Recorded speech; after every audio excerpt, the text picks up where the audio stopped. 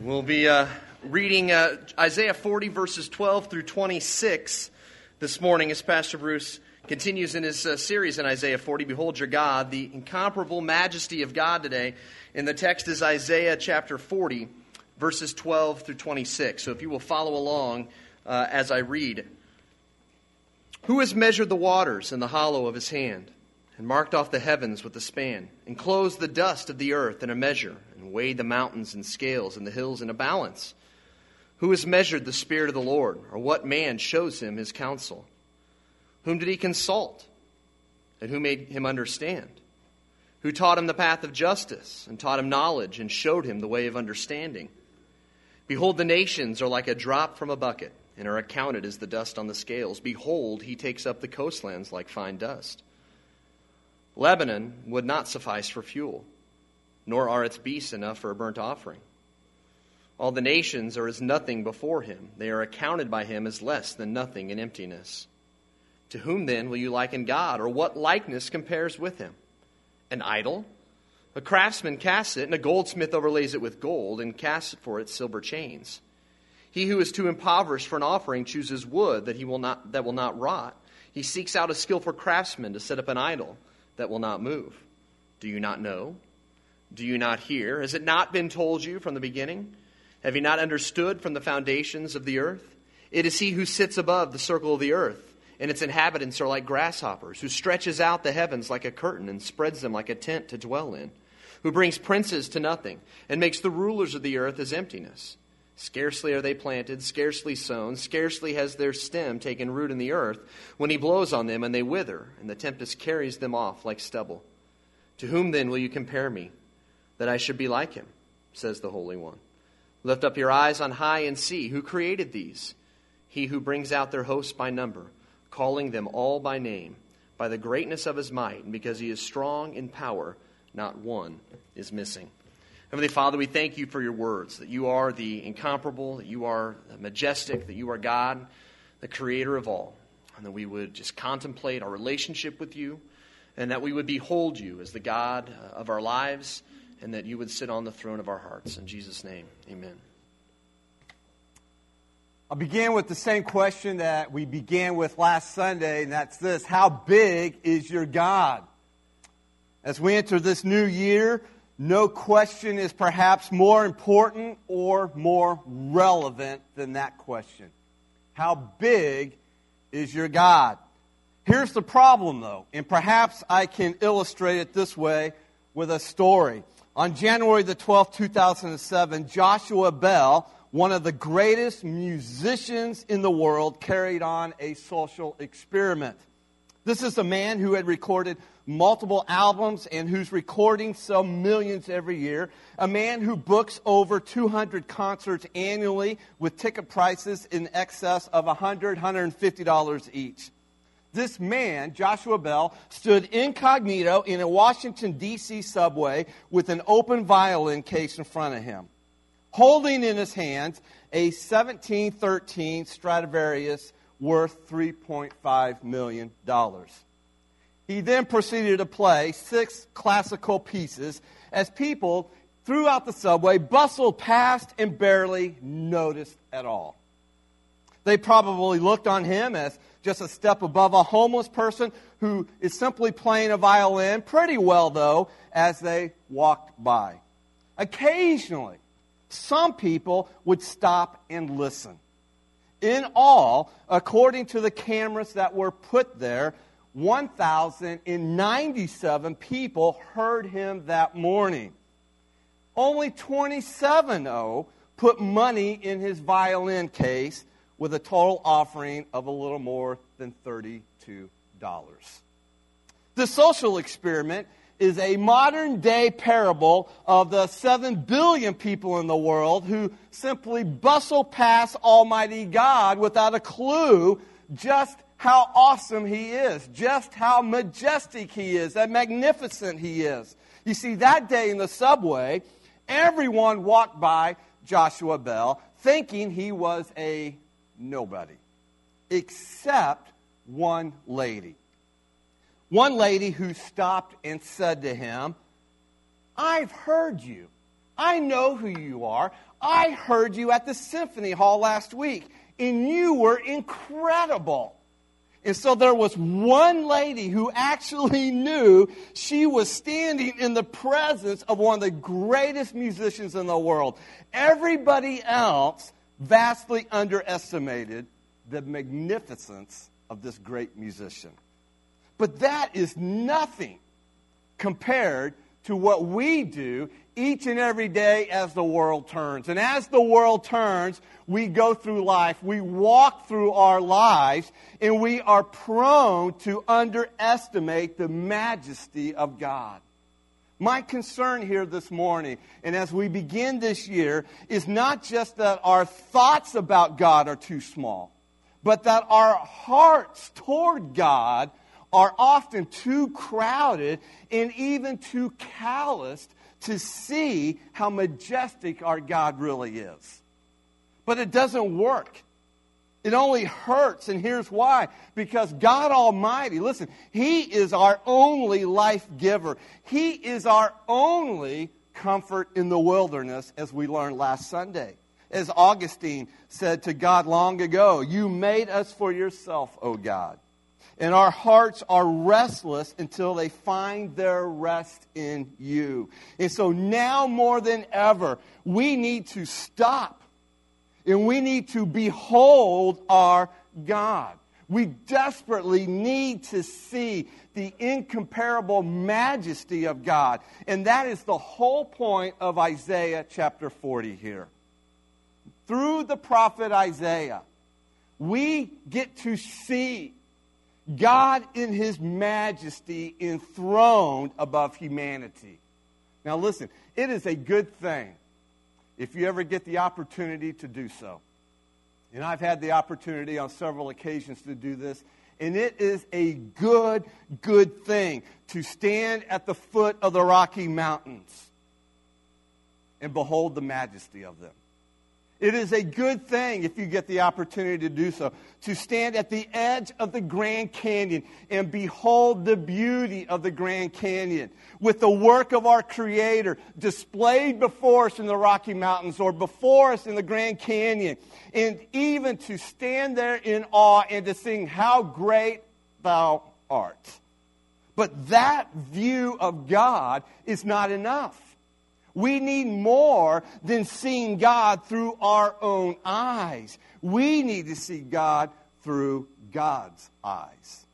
You see, if we see God through our own eyes, we diminish Him without meaning to or without even realizing it. But when we see God through God's eyes, it changes how we see everything else, including life in the wilderness. You see, Isaiah, the prophet here, he understood this. And so he shows us here in Isaiah 40 the incomparable majesty of God, not through our eyes, not even through Isaiah's eyes, but he does so through God's eyes. In verses 1 through 11, we saw this last Sunday, where God promises to comfort us in the wilderness with His saving grace. And now here in verses 12 through 26, God anticipates, if you will, almost an objection to it all. It's kind of like this. Making a promise is one thing. And that's what God promises. He promises to bring comfort to those who will trust Him in the wilderness and to bring comfort of His saving grace.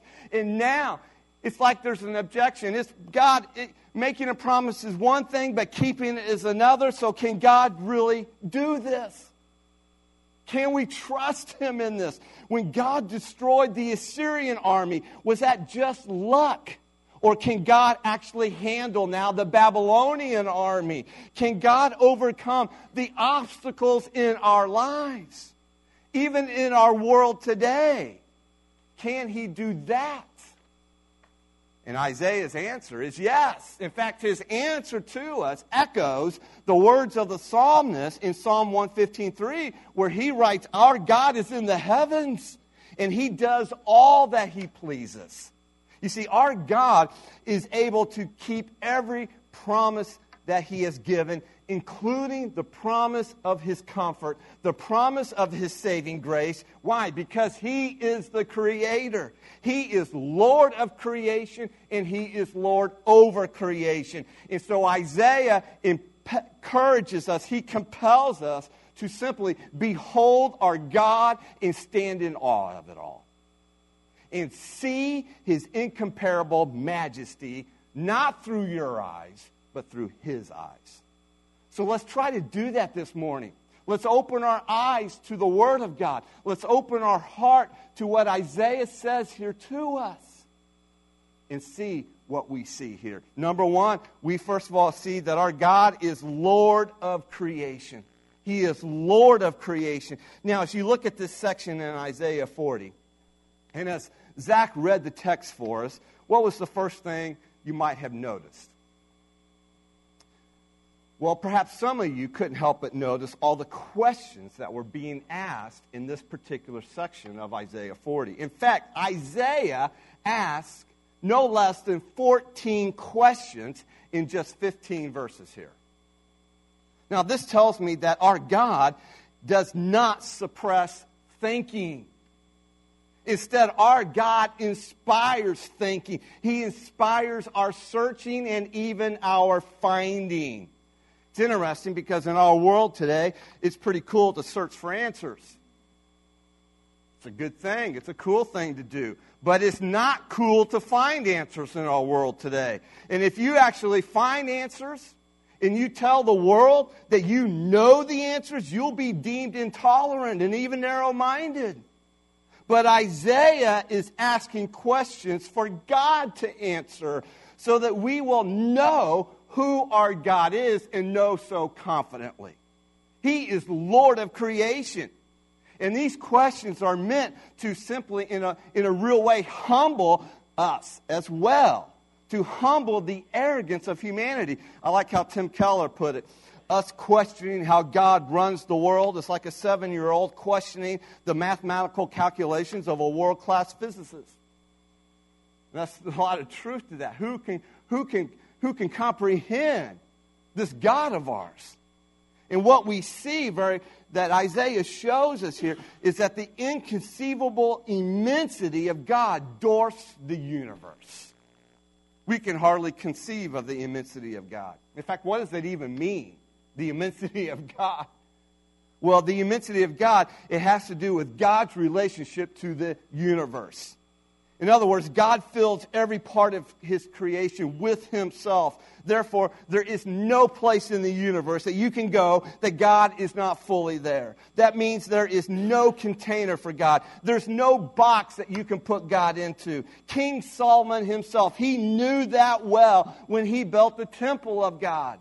At the dedication of that temple, King Solomon says in 1 Kings 8:27, "But will God really dwell on earth? The heavens, even he, the highest heaven, cannot contain you. How much less this temple I have built?" And so God is not contained by anything. He's not dwarfed by anything. In fact, it's the opposite. God dwarfs everything himself. Look what Isaiah asks in verse 12. "Who has measured the waters in the hollow of his hand, and marked off the heavens with a span, enclosed the dust of the earth in a measure, and weighed the mountains in scales and hills in a balance?" Anyone want to step forward here this morning and say, "Oh, I've done that"? No, none of us have. But our God has done all this. Listen, our God is so immense that he has measured the waters of the 7 seas in his cupped hands, it says. Now that's a staggering achievement because the ocean, in fact, there are places in parts of the ocean that it's more than 6 miles deep. And yet God, it says, the ocean, he dwarfs the tiny stature of a human being. The ocean dwarfs us like this. And so imagine, to try to put this in context, imagine going up to Smithville Lake. And you walk to the water's edge. And you crouch down and you cup your hand. And you begin scooping water out of the lake. How many scoops would it take to notice the lake going down just a little bit? You're like, well, that's impossible. I could stand there for 100 years scooping water out of the Smithville Lake, and we wouldn't notice any movement at all in the level of the lake. And you're right. So let's try something a little smaller. If you tried to scoop out a bathtub full of water, it would probably take more than 1,000 handfuls to empty that tub. And who knows how long it would take. But God says He measures it in the cup, all the oceans. Beyond this, God has marked off the cosmos with the span of His hand. And the span of His hand is your tip of your tongue to your pinky. He's measured it. And science has given us a sense of just the stunning immensity of our outer space. But its distances are still inconceivable even to the mind. The farthest any person has ever traveled into space occurred when the astronauts on Apollo 13 were on the far side of the moon and traveling at the same speed as the Apollo capsule just to reach our nearest star, Alpha Centauri, some 4.3 light years away. We would have to travel over 114,000 years just to reach the nearest star. Cosmologists tell us that the observable universe is 46 billion light years across. And yet Isaiah says God measures it with the span of His hand. God is also immense compared to dry land on earth. He has gathered, it says, the dust of the earth in a measuring cup, and He's weighed the mountains on a balance. Now, the dust of the earth, that's the most insignificant part of dry land. And yet God is able to measure it and know how much there is. On the other end of the spectrum, God has weighed the mountains in hills. This means God knows how much Mount Everest weighs. In fact, if you were to ask Google, how much does Mount Everest weigh? The answer you would get is Mount Everest has an estimated weight of 357 trillion pounds. And that is just a guess. And yet God knows exactly how much Mount Everest weighs, along with every other mountain and hill on our earth. The immensity of God is staggering, and it is meant to humble us and encourage us. You see, God is using things that are immensely greater than us. And He says, I am immensely greater than them. And yet, this same God is at work, listen to me, on your behalf. That ought to just humble us. He is working out His plan of salvation to save sinners like us. He is working on your behalf to bring you comfort in the wilderness and strength when you need it most. Well, it doesn't stop there. Notice the second point here, the inscrutable wisdom of God. It humbles humanity. Listen, the universe testifies powerfully to the wisdom of God. When you stand back and you observe the universe, its complexity, its immensity, the power, the balance, the beauty, the order of it all. Listen, God uses all of this to humble humanity. Look what it says in verses 13 and 14. Who has measured the Spirit of the Lord? Or what man shows Him His counsel? Whom did He consult? And who made Him understanding? Who taught Him the path of justice and taught Him knowledge and showed Him the way of understanding? And of course, in the rhetorical question, the answer is obviously no one has. But what we see here is it was the very wisdom of God, the mind of God, that enabled Him to create the heavens and the earth and set it all in motion with the sun and the moon and the stars. You see, God alone understands how our galaxy works. In fact, we are told later on in Scripture that He sustains it all. He's the one that holds it in motion. It was the wisdom of God that figured out the complexity of the human mind, of the human body, which means God understands best how our sexuality works when He created us male and female. Who has understood all this? No one has. Who has instructed God as His counselor? No one has. Erwin Lutzer says it like this. Has it ever occurred to you that nothing has ever occurred to God?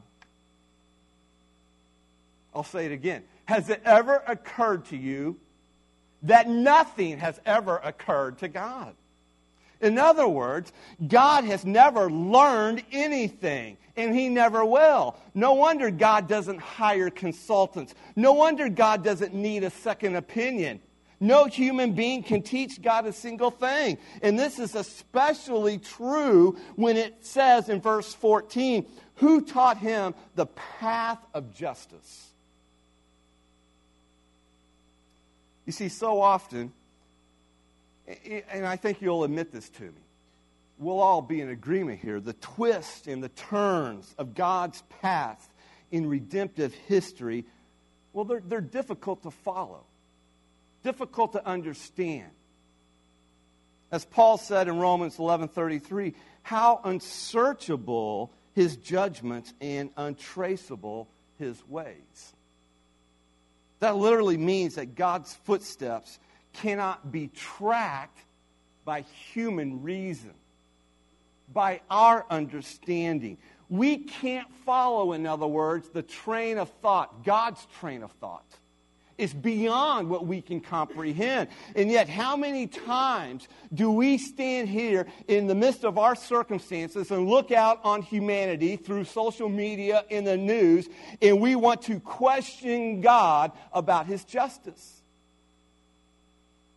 But it says in Psalm 97:2, righteousness and justice are the foundation of His throne. Listen, no one can teach God the paths of justice.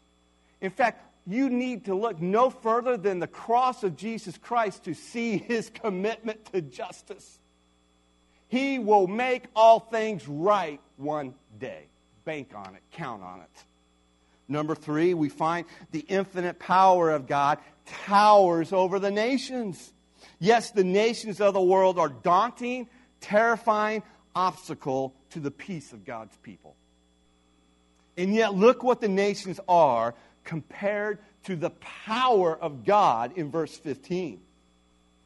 Isaiah says, behold, the nations are like a drop from a bucket, and are accounted as the dust on the scales. Behold, He, that is God, takes up the coastlands like fine dust. Again, to help us try to put this, comprehend it a little bit, put it in context. Imagine, we're not in wintertime here where it's 12 degrees outside. We're in July, it's warmer, and you want to wash your car. And so you have a bucket of water, hot, soapy, sudsy water, and it's a bucket, and you're carrying it on the driveway to your car. And as you're carrying it, your knee accidentally bumps the bucket, and it jostles it. And a drop of water spills out. And when that happens, do you go, oh, shucks, man, I can't believe I lost a drop of water. I got to go refill my bucket now. No, who does that? Nobody. You could jostle 2 or 3 drops. In fact, a whole lot of water, and you don't do that. Why? Because a drop of water missing from your bucket of soapy water to wash your car makes no difference in the world. It doesn't matter. It's insignificant. And so it is with God's deployment of the nations in His plan for history. Listen, and yet, don't misunderstand what Isaiah is saying here about our God. This doesn't mean that God despises the nations. That's not what Isaiah is saying here about our God. But neither is God impressed by the nations. Yes, God loves the nations. They are not worthless. Why? We know that because God sent His Son to save all peoples, the nations across the world. But the nations derive their worth from none other than God alone. But sadly, the nations are blind to the glory and goodness of God Almighty, pursuing instead their own glory, their own purposes, their own self-satisfaction, and at the same time resisting His kingdom. But this is still not a problem for our God. The nations cannot alter or stop God's plan one bit. Now let's be honest. When we look at the swirling events of the nations around us today, it's rather easy to be daunted by it all. In fact, when we look at the massive tide of opinion in our country on issues of morality and immorality, along with the growing hostility toward Christianity, it's even easy to become discouraged and even intimidated a little bit.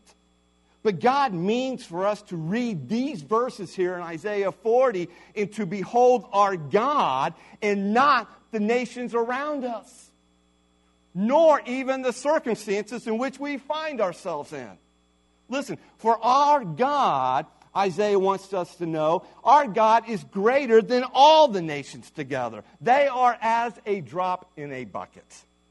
So now the question that's in front of us is this. Well, what can we possibly offer to such a God? Look what it says in verses 16 and 17. Lebanon would not suffice for fuel. Now, you got to understand the language here is sacrificial language. In other words, the whole country of land of Lebanon could bring all their timbers, their trees, and build a sacrifice to God, and it's still not sufficient for the worthiness and majesty of God. They could bring all their beasts. It's not enough for a burnt offering. All the nations are as nothing before God. They are accounted by Him as less than nothing and emptiness. In other words, what we are told here is that the combined wealth of all the nations of the world are not sufficient to honor God with a suitable offering for Him. So where does that leave us? So what could what could we poor sinners possibly offer to such a righteous and holy God? Well, we have absolutely nothing to offer. That's the point Isaiah is making here. We have absolutely nothing to offer Him. And God knew it, and that's why He sent His Son Jesus to provide for our salvation. Woohoo! Hallelujah, right? You see, God saw that there was nothing that we could offer. God knew that there was no way that we could atone for our sins. And so God prepared His own sacrifice. And God sent His own Son to provide for our salvation. For only the perfect sacrifice of Jesus Christ can equal the worth of God Himself and cover the multitude of my sins and your sins. Now, despite this majesty of God, despite the greatness of our God here, here's what happens. Arrogant people have consistently rebelled and made their own gods to worship. Can you imagine? Look what it says in verses 18 through 20. To whom then will you liken God? Or what likeness compare with Him? An idol? And there's an exclamation point after it. As if, you got to be kidding me. You would actually have the audacity to go make yourself another god, an idol, and worship that instead of the true, majestic, living God, the one true God of the universe? You've got to be kidding me. A craftsman crafts it, and a goldsmith overlays it with gold and casts it for silver chains. He who is too impoverished for an offering chooses wood then, that will not rot. He seeks out a skillful craftsman to set up an idol that will not move. And so there is nothing here in the universe to which God can be compared to, but these puny minds of craftsmen make false gods that steal the affections of people away from God, who alone deserves our worship. And here's the sad part about all this. The idolatry here of God's people is the very reason why they were exiled to Babylon. Why they are in the wilderness. Now that is the height of folliness, of foolishness. And this is what God exposes before us. Notice this. God, before the exile even happens, because remember, Isaiah is prophesying about it. He's talking about a future event that has not happened yet. And he's now telling the people, before it happens, here's your problem. This is the issue, your idolatry, which is going to send you into Babylonian exile. because you have exchanged me for these puny idols, these false gods. And God now, through Isaiah, exposes that wretched folliness here. You say, well, what is idolatry? Well, let me tell you this. First of all, it's not just an issue in Isaiah's day. Please do not think that. Idolatry is an issue that still exists in our day. If you don't believe me, all you got to do is go to 1 John chapter 5, verse 21. It's the very last verse in that chapter, that book, 1 John, where the Apostle John says, "Dear children, keep yourselves from idols."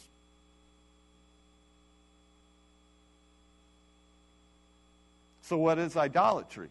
Well, here's a biblical definition of idolatry, according to what Paul writes in Romans 1, verse 25, where the Apostle Paul says, they exchanged the truth of God for a lie, and worship and serve created things rather than the Creator, who is forever praised.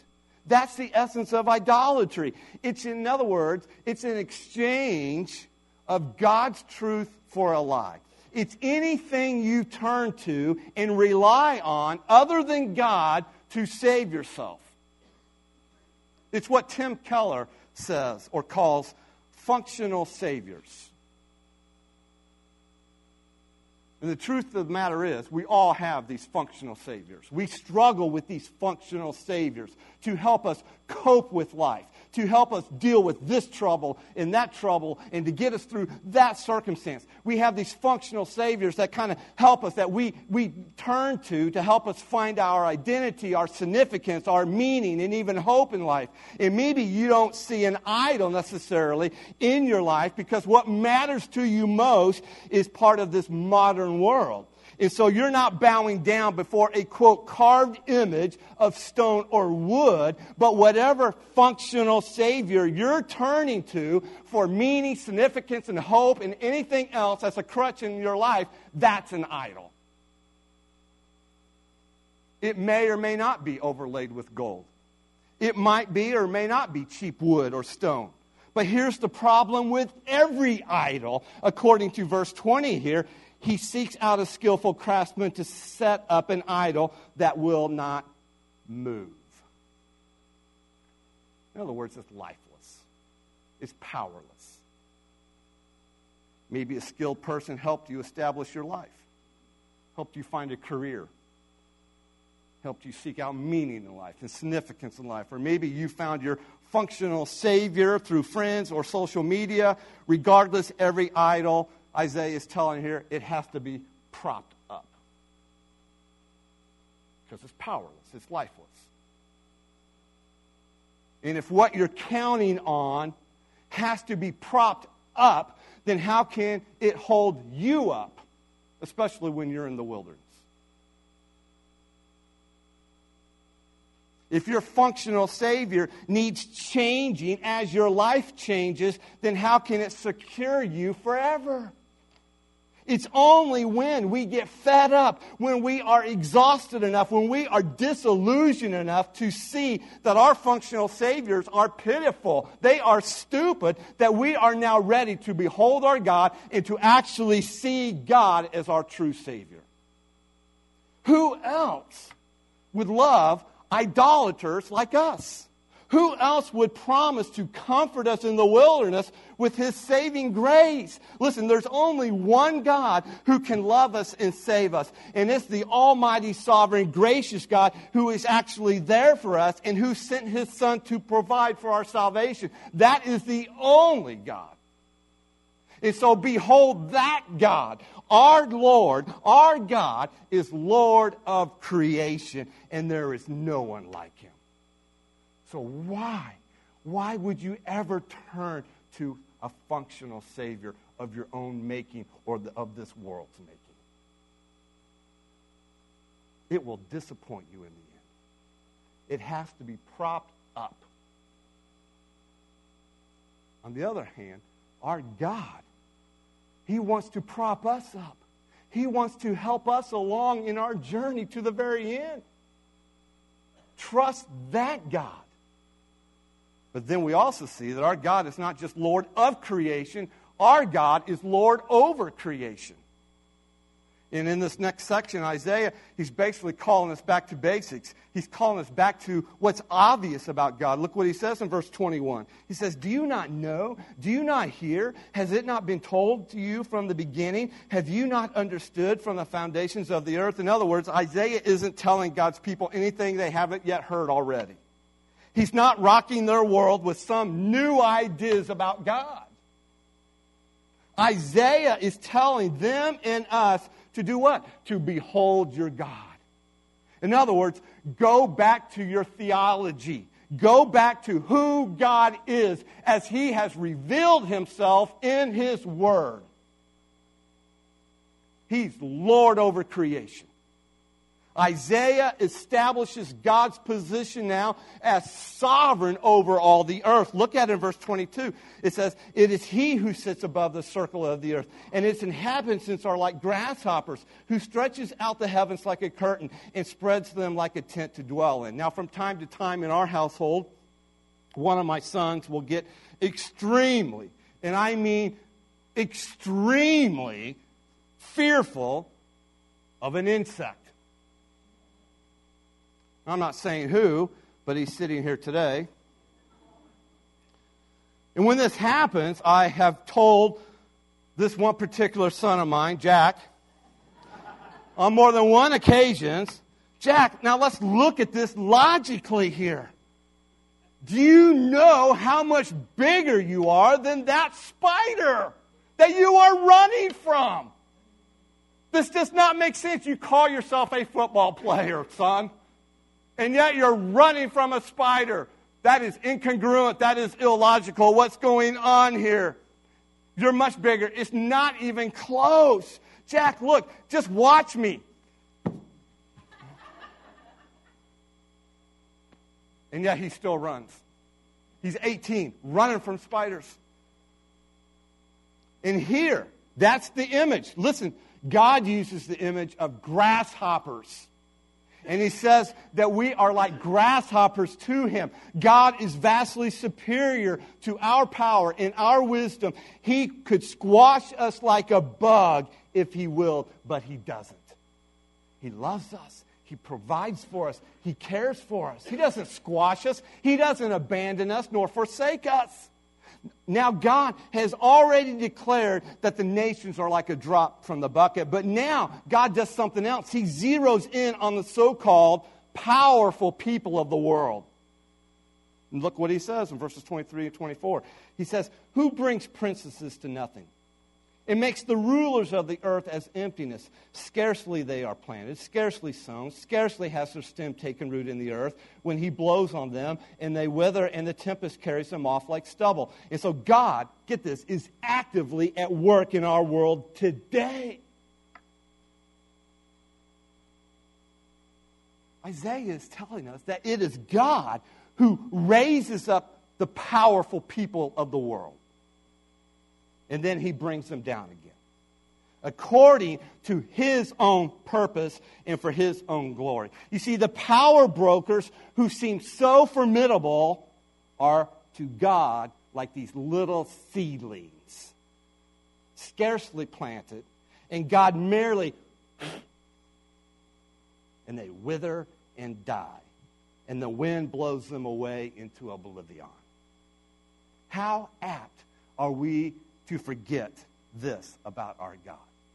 How apt are we to stand in awe instead of human achievement, of human power, of human celebrity, while forgetting the supremacy of God over creation? This is a truth we must always remember. Notice it in your notes, that God is actively sovereign over heaven and earth. Do you realize what this means? Man, get this. Go home today with this truth. This makes God the only world leader that we really need to fear. No wonder God says in verse 25, to whom then will you compare me that I should be like Him, says the Holy One. So who can even remotely be compared to our God?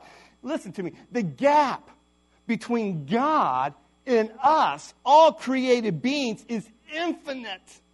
God's power and God's wisdom absolutely dwarfs anything the human race can muster. And to drive home this point even more, Isaiah ends with one final question.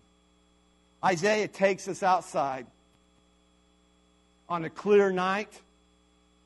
And Isaiah gathers us around. He says, as if you haven't got it yet, look.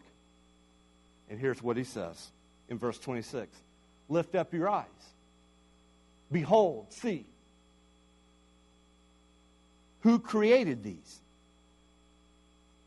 He who brings out their host by number, calling them all by name, by the greatness of his might, and because he is strong in power, not one is missing. He's talking about the stars in space. You know, God, it's interesting, God gave to Adam the task of naming what? All the animals. It's a daunting task. Can you imagine trying to do that as Adam? And yet, God alone can name all the stars. Put that in perspective. And by God's power alone, not one of them is missing from the night sky. Listen, I have trouble just remembering some of your names here. And some of you have trouble just keeping track of your kids. But not our God. Listen, Google says that there are approximately about 5,000 stars that are visible to us on a clear night. And do you realize God knows every one of those stars by name? Plus all the other billions of stars in the universe. Now, I'm not great at running my life. And probably neither are you. But God's got us. Like the stars, not one of us goes missing from his attention and care. But perhaps you're sitting there and you're saying, but so what? Is all this just one big stunt by our God? No. Here's what God is doing through the prophet Isaiah in writing this chapter here. There's a point to all this with the majesty of God that Isaiah is showing us. You see, God wants us to see something about himself. Behold your God. He is large and in charge. God here, notice in your notes, he is greater than you can imagine, but he is also closer than you think, and he cares for you more than you realize. Listen, the God who brings out the host of stars by number every night, who calls them all by name so that not one of this is missing. Yes, this God, let's be honest, this God is greater than what we can imagine. Who can fathom this God? It's incomparable. It's inconceivable. But understand something as well. He is also closer than you think, and he cares for you more than you realize. And so I ask you, do you think that God deserves your confidence? Do you think that God deserves your trust with your whole life? Listen, God knows your every need right now. This God is watching over you day and night. Yes, you are dwarfed by this world. And this world is dwarfed by this universe, but this universe is dwarfed by God. And that is the God who is caring for you. Know that God's greatest glory is not that he hung the stars in space. His greatest glory is that he watches over you. God is not too great to notice you. Listen, God is too great to forget about you. You can stake your life on this God. He is Lord of creation. He is Lord over creation, and yet he still cares for you. And so do not, listen, leave here this morning, and as you drive home to watch the Chiefs game this afternoon, do not underestimate the majesty of God. But furthermore, do not underestimate how much you matter to this God. He promises to bring you comfort in the wilderness, the comfort of His saving grace. And that's what He did through His Son, Jesus Christ. And one day, He's going to bring us the ultimate comfort when His Son comes back a second time to usher us up into glory. Bank on it. He cares for you. And in the meantime, God, as we will see next Sunday, He gives strength for the weary. Anybody here weary? Well, you got to return next Sunday to see what God does for you. If you need a little bit of strength in that wilderness you're walking through, our God's got you. Our God's got you. He cares for you.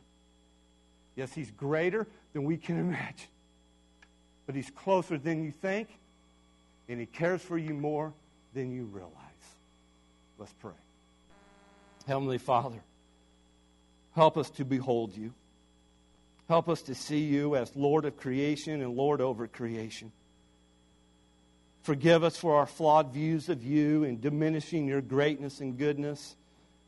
And help us to see You as You have revealed Yourself to us in Your Word.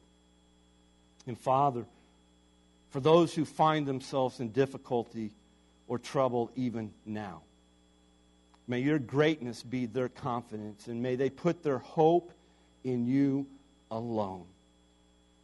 May we surrender our functional saviors for You alone and Your Son, Jesus Christ, as the one true Savior.